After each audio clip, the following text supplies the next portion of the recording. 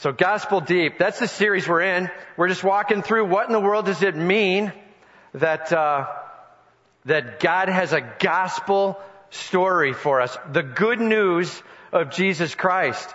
And amazed that it means more than just a starting point, that it means more than just that instant of time that somehow gets it all going, and then from then on we're all on our own again. It's forever Him with us. Gospel Deep. And the deal, though, is we better understand the gravity of our condition with Him. And that's Romans chapters 1, 2, and 3.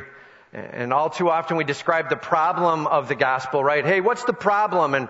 And then we start out and we say something like, well, that I've sinned or that I'm going to hell, or, right? We make it about me and the condition upon me as man. And while that's true, that is true. Everybody say that's true. While that's true, maybe here's a better way to think of it. The biggest deal with the gospel is it impacts God's glory. It's all about His glory. And so this first series is called His Glory Trampled. As we made it all about us, as we trounced on Him, and yes, there is horrific cost for that. As we make it all about us, well, His glory is getting stomped on. We've exchanged the glory of God, Romans chapter 1, and the death spiral begins. That's what it looks like. That's what it's all about for us to grasp Romans 1 through 3. It's about His glory being trampled. And so we're going to close this series today, Gospel Deep, His Glory Trampled, last one in this series. And it's simply answering the question, what does it mean that we've trampled His glory? What does it even look like? In fact, what's our solutions that we're like, Hey, I got this one, God, don't worry about it. And then he goes through the description here, all right? And so turn with me, if you will, to Romans chapter 3, verse 9. Romans 3, 9. And we're simply going to take a deep look at our possible solutions that we go after and God's statement about the need therein. And hey, we got ushers coming forward. They got Bibles in their hands. If you need a Bible, just raise your hand, they'll get one to you, all right? Just raise your hand, they'll get a Bible to you. We're going to walk verse by verse through this. So, Romans 3, 9 through verse 20. All right, here we go. He starts in verse 9. What then? See, when you hear a question like that, he's tying it together with the prior. And he's like, so you've just made some statements, and I'm sure it's making you ask some questions. What then? And he goes on to fill that in. And I'll tell you right now, the first solution that we see that he actually says does not work, well, it's works. That's point number one. Works. No one is even close to good enough. And yet, how many religions do you know of that go after this statement? Well, if I'm good enough, then, right? Missing the point. Every single religion that comes with the solution of man, give your effort, misses the point. We're never good enough. That's the point. Works. Doesn't get it done, but we're like, hey, I got this one, God. I'll just keep trying real hard myself. And so he says, what then? Are we Jews any better off? No, not at all. Remember, he was just talking about the Jews in the prior section, and he was calling out condemnation and ridiculousness for their boasting and for their objections. And he's like, hey man, the Jews don't have it any better off in the end with God when it comes to eternal life. They do have benefits. Everybody say there's benefits. If you're like, I don't know what they are, then you can check out last week's message, okay? And we walked through some of the benefits of being Jewish. But it doesn't save.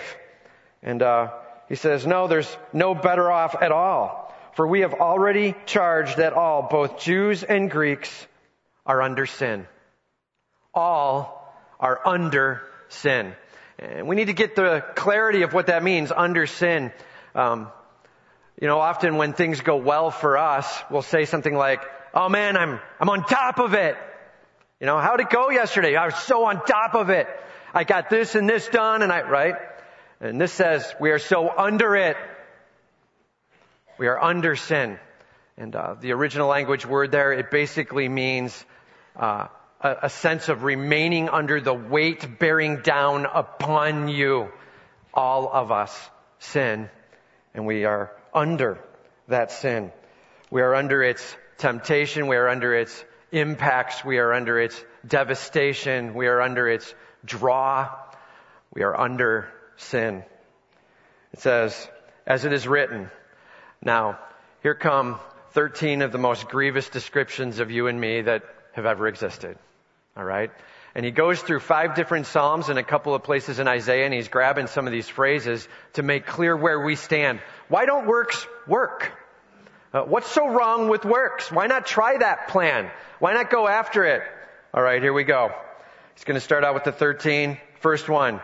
He says, there is none righteous. No, not one.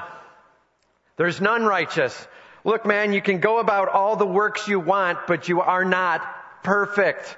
The word righteous, perfect. You're not going to be able to live up to every facet and every aspect ever in your life on your own without Christ. Everybody say, this is all without Christ. That's what we're describing in chapters 1, 2, and 3, without Christ in general, right? And we stand without it. Well, what about when I'm saved? So now I'm righteous? No, then the change begins. Transformation process that we start going through over time, okay? And praise be to God, when we get home to heaven, perfection hits, all right? And that's the beauty of eternal life with Him, is all this gets dropped. Praise be to God. There is none righteous. Nobody's perfect. There is no one who understands. No one who understands. We're all like, oh, I know. And then when we give the answer, it's like, no. Not even close. Right? No one understands. And we think we get it. We think somehow it's all about me. And somehow we mix into it all the stories of me and the wants of me and the likes of me and what happens to me, and no one understands. We miss the greatness of our God. Right? Isaiah chapter 6, when he ends up in the throne room with God Almighty, and it drops him to his knees, and he says, woe is me, for I am undone. Oh, the wake-up moment just happened. He understood. And there is no one who understands. No one seeks for God. No one seeks for God. Without Christ, we stand in one spot, really excited about my world. And we don't seek after Him, we seek after me, and we do a lot of horizontal hunting. Looking for the stuff in our friends and in our jobs and in our money and in our possessions and in our we've exchanged the glory of God for. And that's where we stand. Man, this is a huge phrase. No one seeks after God. We're going to talk about it more throughout Romans. It's going to pop up a couple different times. But when we start talking about salvation, we better understand that quick phrase. No one seeks after God. And I'm not going to go into the heavy details now, but for me to say, yeah, I came to Jesus. It was all my decision. I sought after Him and I found Him, and it was all me, and really? No one seeks after God.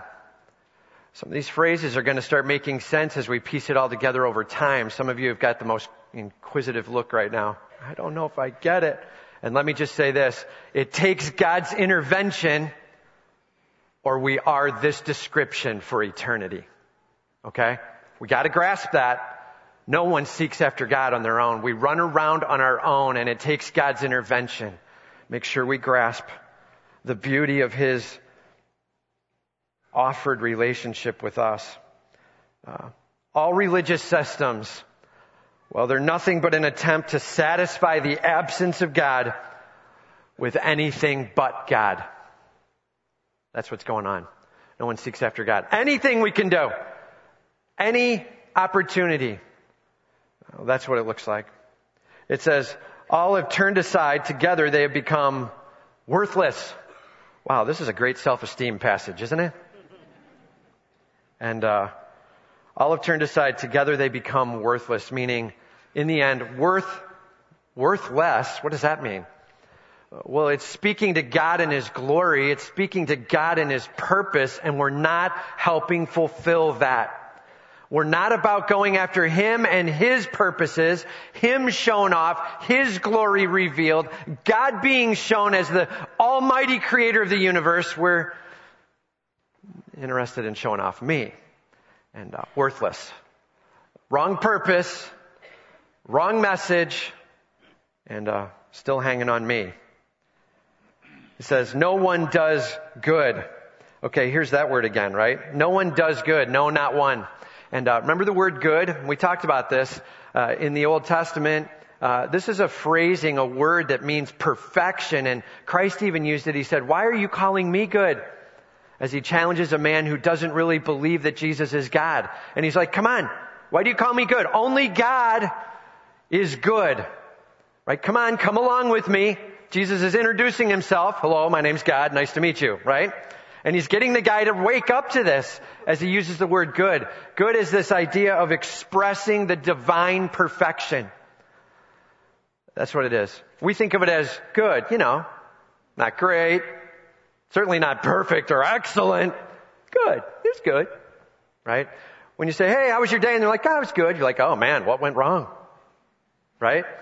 Good somehow has bad mixed in it for us in our day. That is not what was meant here. Good. Absolutely nothing but the awesomeness of God. Answer, no one does that. No, not one. And now we get into a description of the heart being spilled out. It says their throat is an open grave. I can imagine that Paul was having some fun with these metaphors now. Okay? Their throat is an open grave. I'm not even going to ask the have you ever.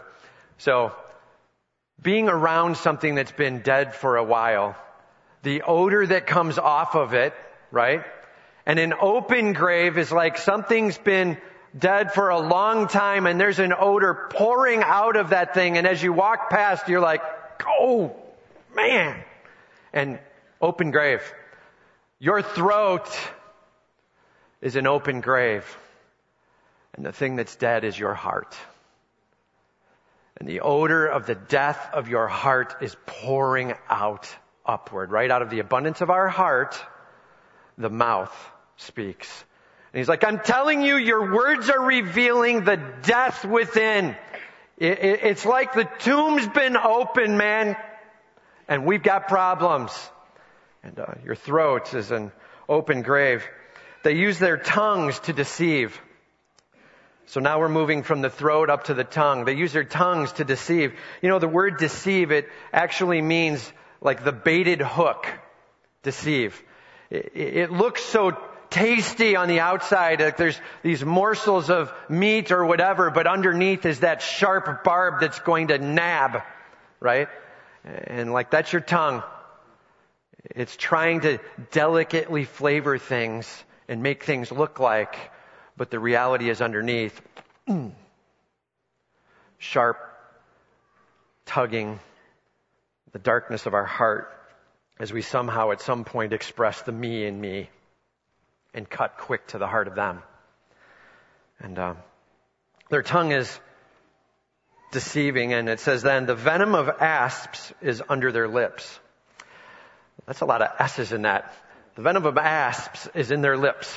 And so now we've moved from heart to throat to tongue, and now we're at lips. And think about this, an asp, it's a very poisonous snake. When they would leap outwards, their mouth would open up, and these fangs would flip down from behind the lips, basically, of that snake or asp. It would flip down, and these hollowed tubes, which are the fangs, would pierce. And as it pierced in, there was a sac of poison up in the lips that would then be pressed, and it would drip down or run down through the hollow fang and around the fang into the victim. And poison. Killing. I mean, that's some pretty harsh description. And he's like, the venom of the asps is under your lips. We tend to be destructive with our words. And I don't know about that, Tim. That seems kind of harsh. I'm a nice guy. Encouragement is my gig. Like, I lift people up. And really? Like, have you ever been in one of those moments where they're talking to you, whoever they is, you can fill in the blank. And now your mind has filled in the blank. You know who I'm talking about in your life. And they're saying something and it's just not fair. And the answer back is not, I love you. And, hey, you matter so much to me. I know you're cutting me, but that's okay. I'm just going to love on you, right? Tag! And I'm sorry. I didn't mean to be that harsh with. And man, that's even when we're maybe having Jesus Christ with us as believers. And this is speaking to life without Christ. How much more we can tag and hurt the one that is right next to us. Their mouth is full of curses and bitterness. Their mouth is full of curses and bitterness. So we've gone from heart to throat to tongue to lips. Now we're looking at the mouth, the whole front end. Your mouth full of curses and bitterness. So curses, that's like, God, bring destruction upon. I wish bad for you. Curses. Like, you're so angry that you just unleash it on them. And right now you really don't care about them at all. Hurt them. And usually because I've been hurt, right? They hurt me. So hurt them back. And that's what he's talking about here, is the mouth has curses in it. And then bitterness. You know what bitterness is? That's like anger that's set aside and let to fester for a long time, right? That's like the glass of milk you pour and you leave for 3 months. Bitterness, the glass of anger you pour and you leave for months or years, and it's worse times 10. And bitterness, here's another way to say it, bitterness, it's that poison we drink to try to hurt the other person. Right, bitterness. We try to harbor this anger and resentment against them because somehow it'll be worse for them, when in fact all it does is eat us alive from the inside out. And if that's what's in your heart, well then that's going to be what pours out through your mouth. Bitterness and hurt and dark and the struggle. It says their feet are swift to shed blood, no respect for life. Their feet are swift to shed blood. And those around them are nothing more than tools to get done what I want done. In their paths are ruin and misery. In their paths are ruin and misery. I just wrote this down. The word ruin there, and many of you have different words in your translation for it. It literally means to break into pieces. The word that was in the original there. It's destructive. It's long-term. It's horrible, and it leaves everything demolished in its path, breaking into pieces. It's devastating, and when you experience that, well, the end result is misery, right? It says ruin and misery, and so this feeling of sickness as you're in the midst of hurt. Maybe you've done the hurting, maybe they've hurt you, and the pain of it all. Man, is this ringing true for any of you? Like as you start going through it, you're like, wow, first of all, that's really dark, right? Second of all, and I've tasted of some of this, much of this. In fact, there's things of this I wish I could put down, and they seem to be a repeated habit for me. He says right after it, and the way of peace they have not known. Could be the most powerful phrase in the whole thing. And the way of peace. There is a way of peace. Notice it has a definite article in front of it, the. Okay, when you see the, it means there's how many of those? One of those. And there's one way of peace. And you don't know it. We on our own, without Jesus Christ, we live unto ourselves. It brings about nothing but unrest. Nothing but a lack of peace. Nothing but a longing for something other, and we don't even know what it is. And the way of peace we did not know. And then lastly, there is no fear of God before their eyes.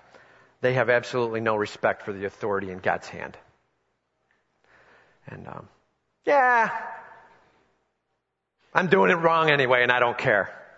And we'll see what God does. And Maybe he'll bring something and maybe he won't to a punishment. Oh well. And I believe God's mostly going to be loving. And so I'm going down this path anyway. And there's no fear of God in them. Man, may we never toy with the authority of God Almighty. I think it could be the most under-preached topic in all of Scripture today in America. Not toying with the Almighty King who's in charge. Not saying, I'm going to make it about me, and He'll just have to do His forgiving thing. And be careful. That's a dangerous path to be on. And I guarantee you that is not the way of peace. That is not a relationship with our King. So, I just wanted to do this on the back side of this. Let's just go back and take a look at, not the back side of your paper. I love how it all flipped. The back side of looking at the bad here. So what does it look like if we've got a good? Here we go. None is righteous. Perfection. No one understands. I completely get it. I get who God is and I get what He's doing and I understand how He's moving in this world and I'm seeking after Him and His glory. I'm worthwhile for His purposes. God has shown off in my life. And I am about doing what is perfect in His eyes. My heart is beginning to reveal a love for others, not just a love for me. And so my throat and my tongue and my lips and my mouth, they're beginning to be a salve to the life that people are living, caring for the wounds going on in their experience. And your mouth brings a tenderness to it. That's what it looks like to begin to get what God's all about. And to respect life, to understand what it means to build up instead of destroy, to begin to have a sense of peace and to get that God's over it all. That's what it looks like to begin to get it.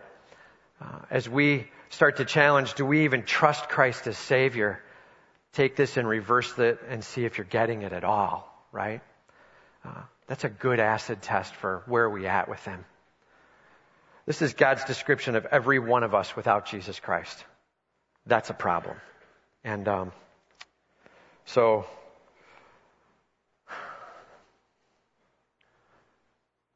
this is a touchy topic right now, but so in our home this week is going to be a hard week. And we talked about our dog, Teddy, and lymphoma, and 8 to 10 weeks to live was the statement at the time, and it's been about 5 weeks or 6, somewhere in there. And it's not looking good. And right now, he's doing well. I mean, he does okay. But blood's now coming out the nose, right? There's some kind of tumor in the sinuses or something. It's time. And so this is going to be a week that we need to put Teddy down. And let me tell you something. What he has is terminal. Devastating. And the fix isn't there. Praise be to God that what we have is terminal, but we have a great physician. Amen? Amen. That's our hope. That in Jesus Christ alone, there is hope. That while we have a disease that is eating us up from the inside out, that our God has a solution. Do you know the King? Do you know that great physician who can heal every one of these problems, all 13 dealt with? And hear me, not in the moment, immediate perfection, but walking us along the way. Why? He could do it that way. He could immediately give perfection. And I can only guess as to why. Scripture doesn't even say, but here's one guess. He allows us to continue to taste of that muck while we get to taste of Him. And I'm telling you, our passionate love for Him grows all the more great as we wrestle through this, as we learn in it. As 1 Peter 1, we go through the trials and the tribulations and the fires that shape us. And God is transforming. And He's bringing our will along the way with it. And I've got a million questions for God, and I guarantee you He's got a million answers times 10, and they're all awesome. And let's just trust Him with all we have, that our great physician, Jesus Christ, has a healing answer. And He's walking us on a path to fixing these things. And here's the deal. While we're on a path of increasing with Him to look more like Him, there's a point where maybe through rapture, maybe through death, but at some point we are brought home to be with Him, and bam! In that moment, absolutely shock. Every little piece of this, 100% gone. Absolute perfection. No tears, no sorrow, no pain. Absolutely 100% for Him for eternity. Worthwhile. Forever. Amen? Amen. Man. As we read this scripture, we've got to grasp this. The problem is dire. The situation is terminal. And there is only one hope. Jesus Christ. So, simple question for you. Have you trusted in the great physician? Have you leaned on Him and said, Lord, please forgive me for this. This is me. And I lay it before you now. Please forgive me. May you be glorified. And I'm done with this. And I'm turning towards you with all I have. Right? Scripture would call that repentance. Confession and turning towards Him, allowing Him to lead and being your King. That's the simple cry. Hey, works don't work. Good enough is never good enough. Jesus Christ alone and His perfection. That's our only hope. Praise be to God. So my request to you is this. If you're sitting here today and you're like, this is the first time I've ever heard this. Or maybe you're like, no, I've heard this 10 times or 100 times, but I'm on the works game plan right now. I'm trying to be good enough. Please hear me. Make this your last day with the good enough plan. And get on the plan of Jesus Christ, the way of peace. My great physician who heals all of this. Please get on that plan and make Him your God. Will you do that today? Point number 1, when we say we've got it as works. Point number 2, the law. Well, I got this book. It tells me what to do, right? The law. No one follows perfectly. The law simply reveals all of our sin. The law, no one follows perfectly. The law simply reveals all of our sin. So let's walk through it here. It says, now we know that whatever the law says, it speaks to those who are under the law. Remember, we are under sin as well. Now we're under the law, right? Clarity there. And so that every mouth may be stopped and the whole world may be held accountable to God. That every mouth may be stopped. This is like the rules are on the refrigerator. They're completely clear. And you walk in and they're like, what? I didn't know. And you point to rule number 3. I'm sorry. Right? That's every mouth stopped. In mid-sentence of whining complaint of why I'm okay and justified in what I'm doing, boom.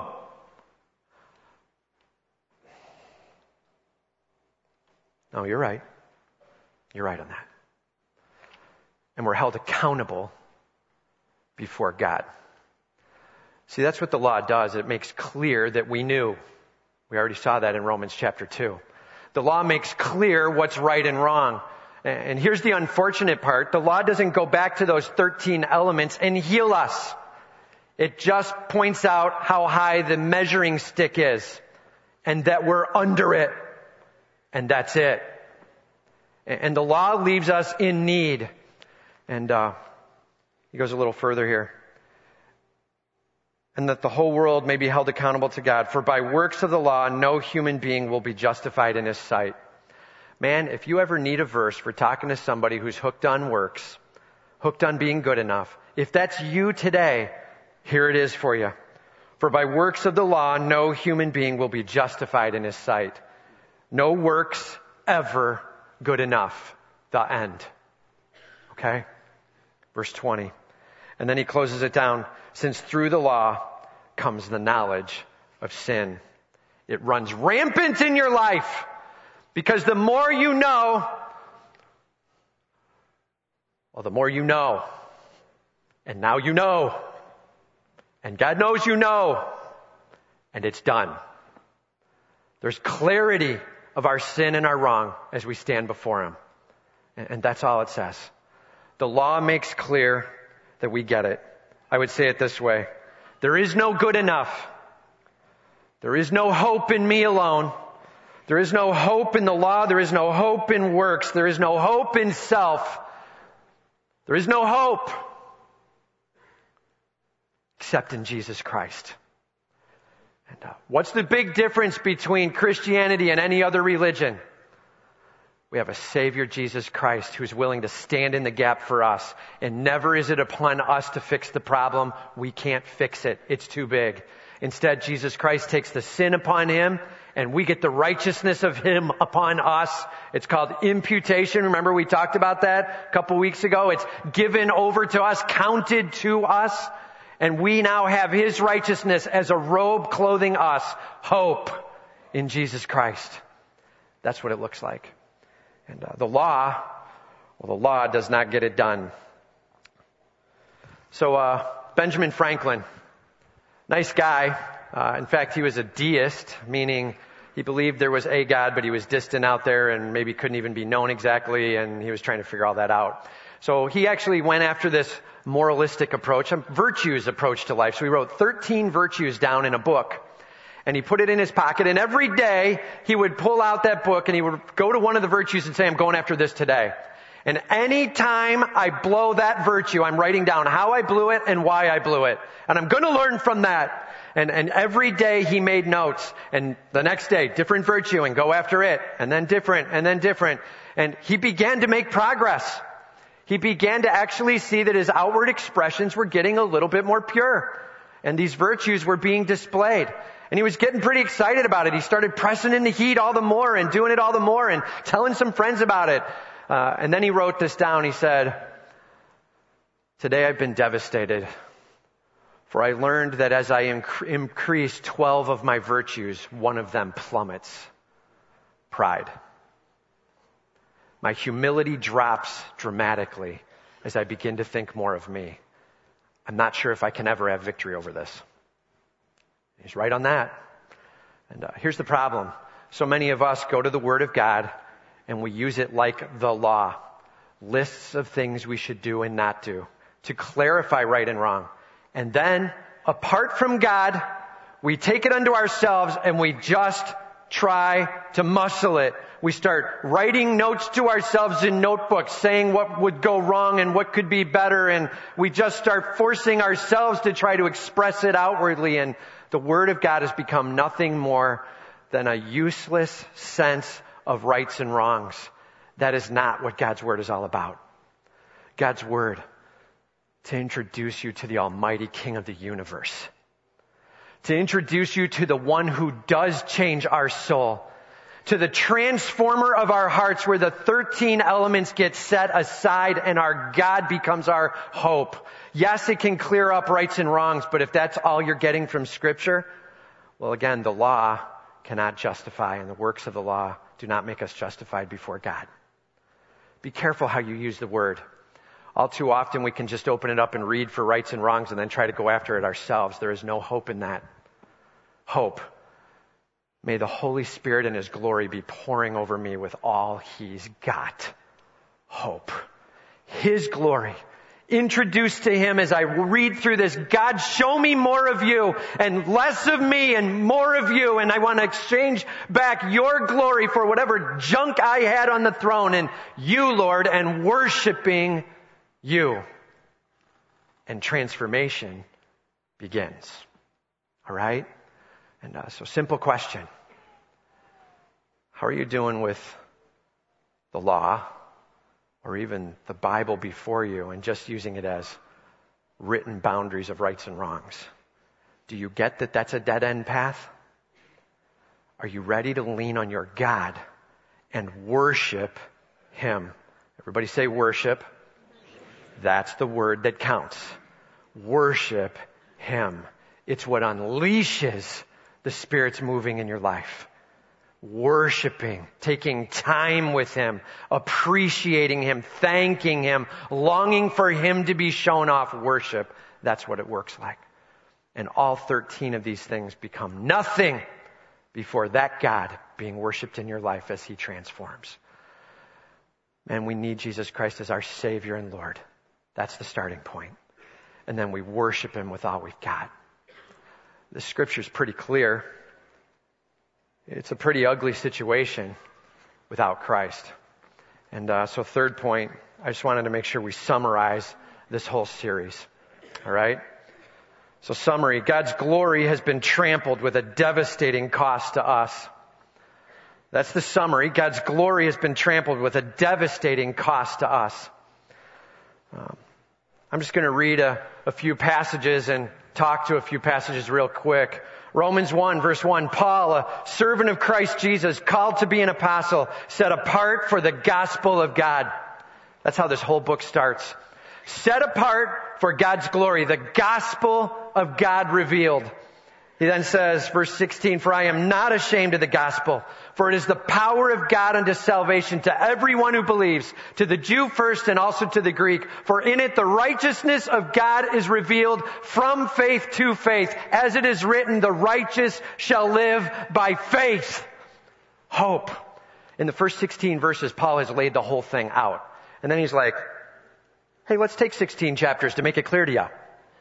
That's what's going on. And then he says, hey, what happens when we don't listen to this? Well, we exchange the glory of God for.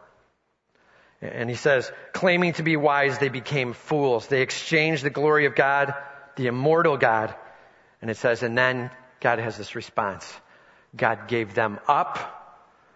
God gave them up. God gave them up. The death spiral of sin, as our worship is broken, sends us off into the world of me. As He gives us up to our lusts, as He gives us up to dishonorable passions, as He gives us up to a debased mind that's like, that sin seems good. The death spiral. When you're approving of sin, you know you're at rock bottom. Romans chapter 1. Romans chapter 2. Well, yeah, but I'm not as evil as those guys you just listed, so maybe I'm okay. And no, there is no excuse. If you knew enough to judge, if you could look at another person and see the right and the wrong, well then you know right and wrong. You knew. And, or maybe you're the one who's just sitting there quietly with the inside conscience just grabbing a hold, and you now know what's right and wrong inside.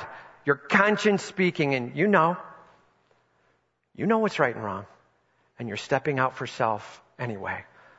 Or maybe you even have the law in your hands and sitting on your bookshelf, and you've been reading and knowing and memorizing. You know right and wrong. Romans chapter 2, there is no excuse. And Romans 3, objection, Your Honor. Objection. I think he's saying the Jews had no value. And no, that's not what we're saying. There's great value in knowing Him that way, but it is not a saving knowledge. It is not a saving knowledge. Well, objection, Your Honor. I think He just made God unfaithful in this because He's losing people. Some aren't saved, and no. It doesn't make God unfaithful. We're the ones breaking the contract, the covenant. As we don't follow through the if, then the then doesn't follow after. And it's not God that's unfaithful, it's us. And choosing self and trying to make creation more important than Creator. And objection, Your Honor. I think he just said sin is okay because it allows God's glory to be revealed. And Paul's like, no, never said it. It's slanderous. That's not what I'm saying. But I am telling you this. My God is big enough that in the midst of my ridiculous rebellion to make good out of it. That's my God. And that I will preach. That my God can make awesome glory be revealed, even when I sin. Please, that doesn't make sin good. It makes God unbelievable. Amen? That's what we got to grasp. And then lastly here, let's get our situation. It's terminal.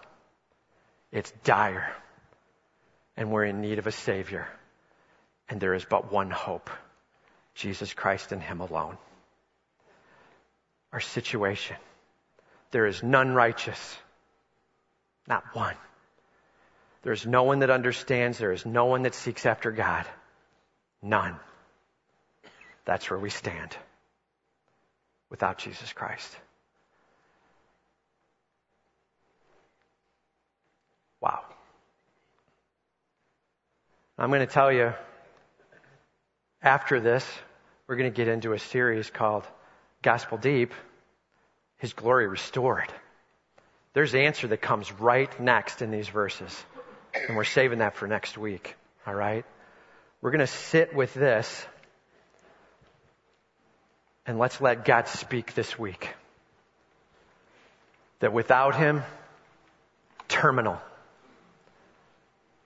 Lord, we need You. And let's go to Him with that, all right? Do me a favor. Let's just bow our heads. And let's just spend a little bit of time with our God.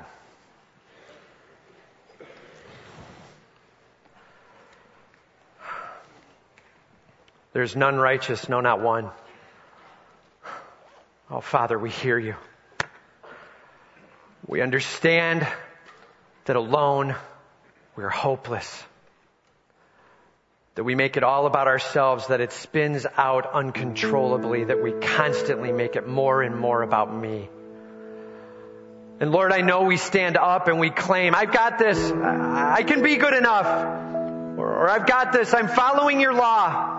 And Lord, may we set all those ridiculous solutions down and just grab hold of You. Man, in this moment, as you reflect back on all of Romans, as you reflect back on today, will you do me a favor? Just come to your King with this simple statement. Exhaling out, spiritual breathing. Lord, I confess. I've been wrong. Here's something I'm holding on to and I need to release it before You. Just confess to your King, will you?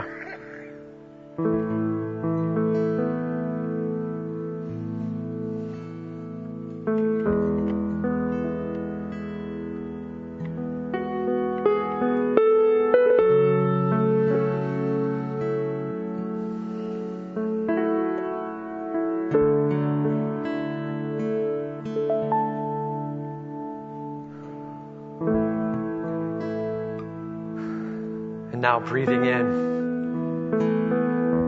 For I am not ashamed of the gospel, for it is the power of God unto salvation. We have hope in Him. Praise Him and thank Him right where you are.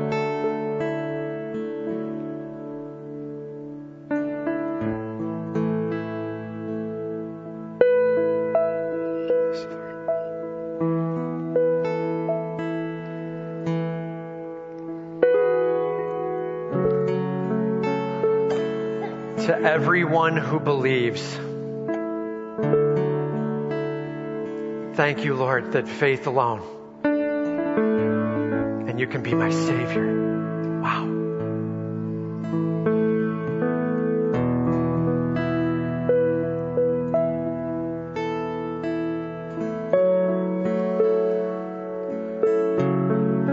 For in it the righteousness of God is revealed.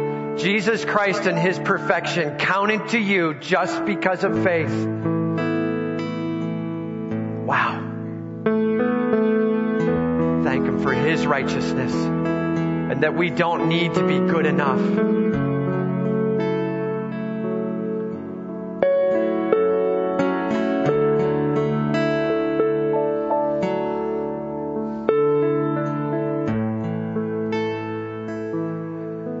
Now breathing out again, I just simply ask,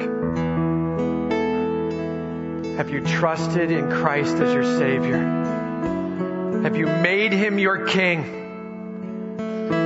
Set down this sin that so easily entangles and done with it.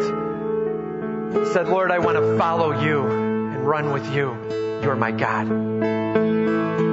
Have you taken that step where he has forgiven you? And if you haven't, make right now the moment. Put that stake in the ground. If you trust Christ as your Savior, be praying even now, right here, for hearts and lives to be stirred.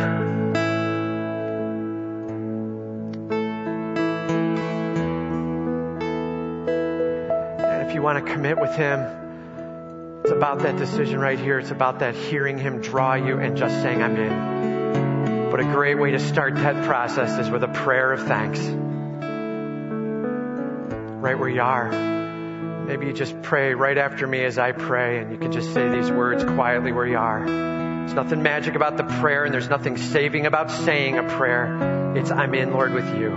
But this prayer lets him know where you're at. Just say after me, if you want to follow him, dear Heavenly Father, I hear you. I agree with you. I need to be forgiven. And I need to set stuff down now.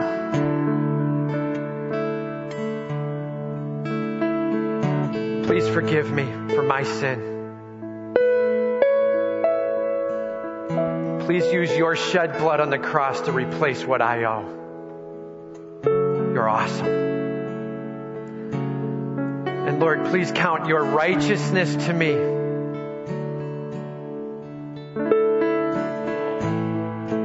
And forget what I've done. You are awesome, God. I'm following you. You are my King. In Jesus' name I pray. Amen. Just keep your heads bowed. Man, you might be a believer here today, and it's like, it's time. We have people all over this place, and there is sin going on. There's something you haven't let go of yet, and it needs to be done. No more mirroring of verses 9 through 18. It's time to celebrate who our God is. And I'm ready to give it to you, Lord.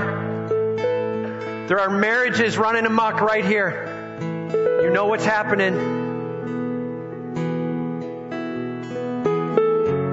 Affairs, devastation,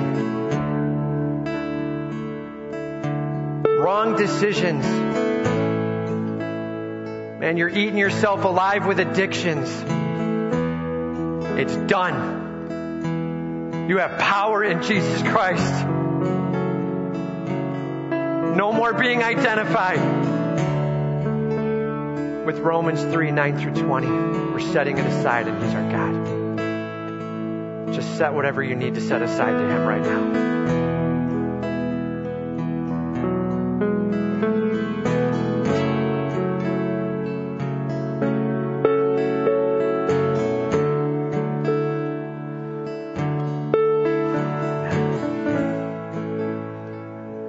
We need you, Lord. We need you with all we have. You are awesome in our eyes. Will you just stand with me right where you are as I close in prayer? Oh, Father, we are amazed with your truth. Romans 1 through 3 is harsh words. Quite frankly, often not fun to hear, but so necessary to get that we can grasp the intensity of this devastation. And yet you are our hope. We need you, Lord. We need you with all we've got. And we thank you for who you are. Jesus as our Savior and our King. In your mighty name I pray. Amen.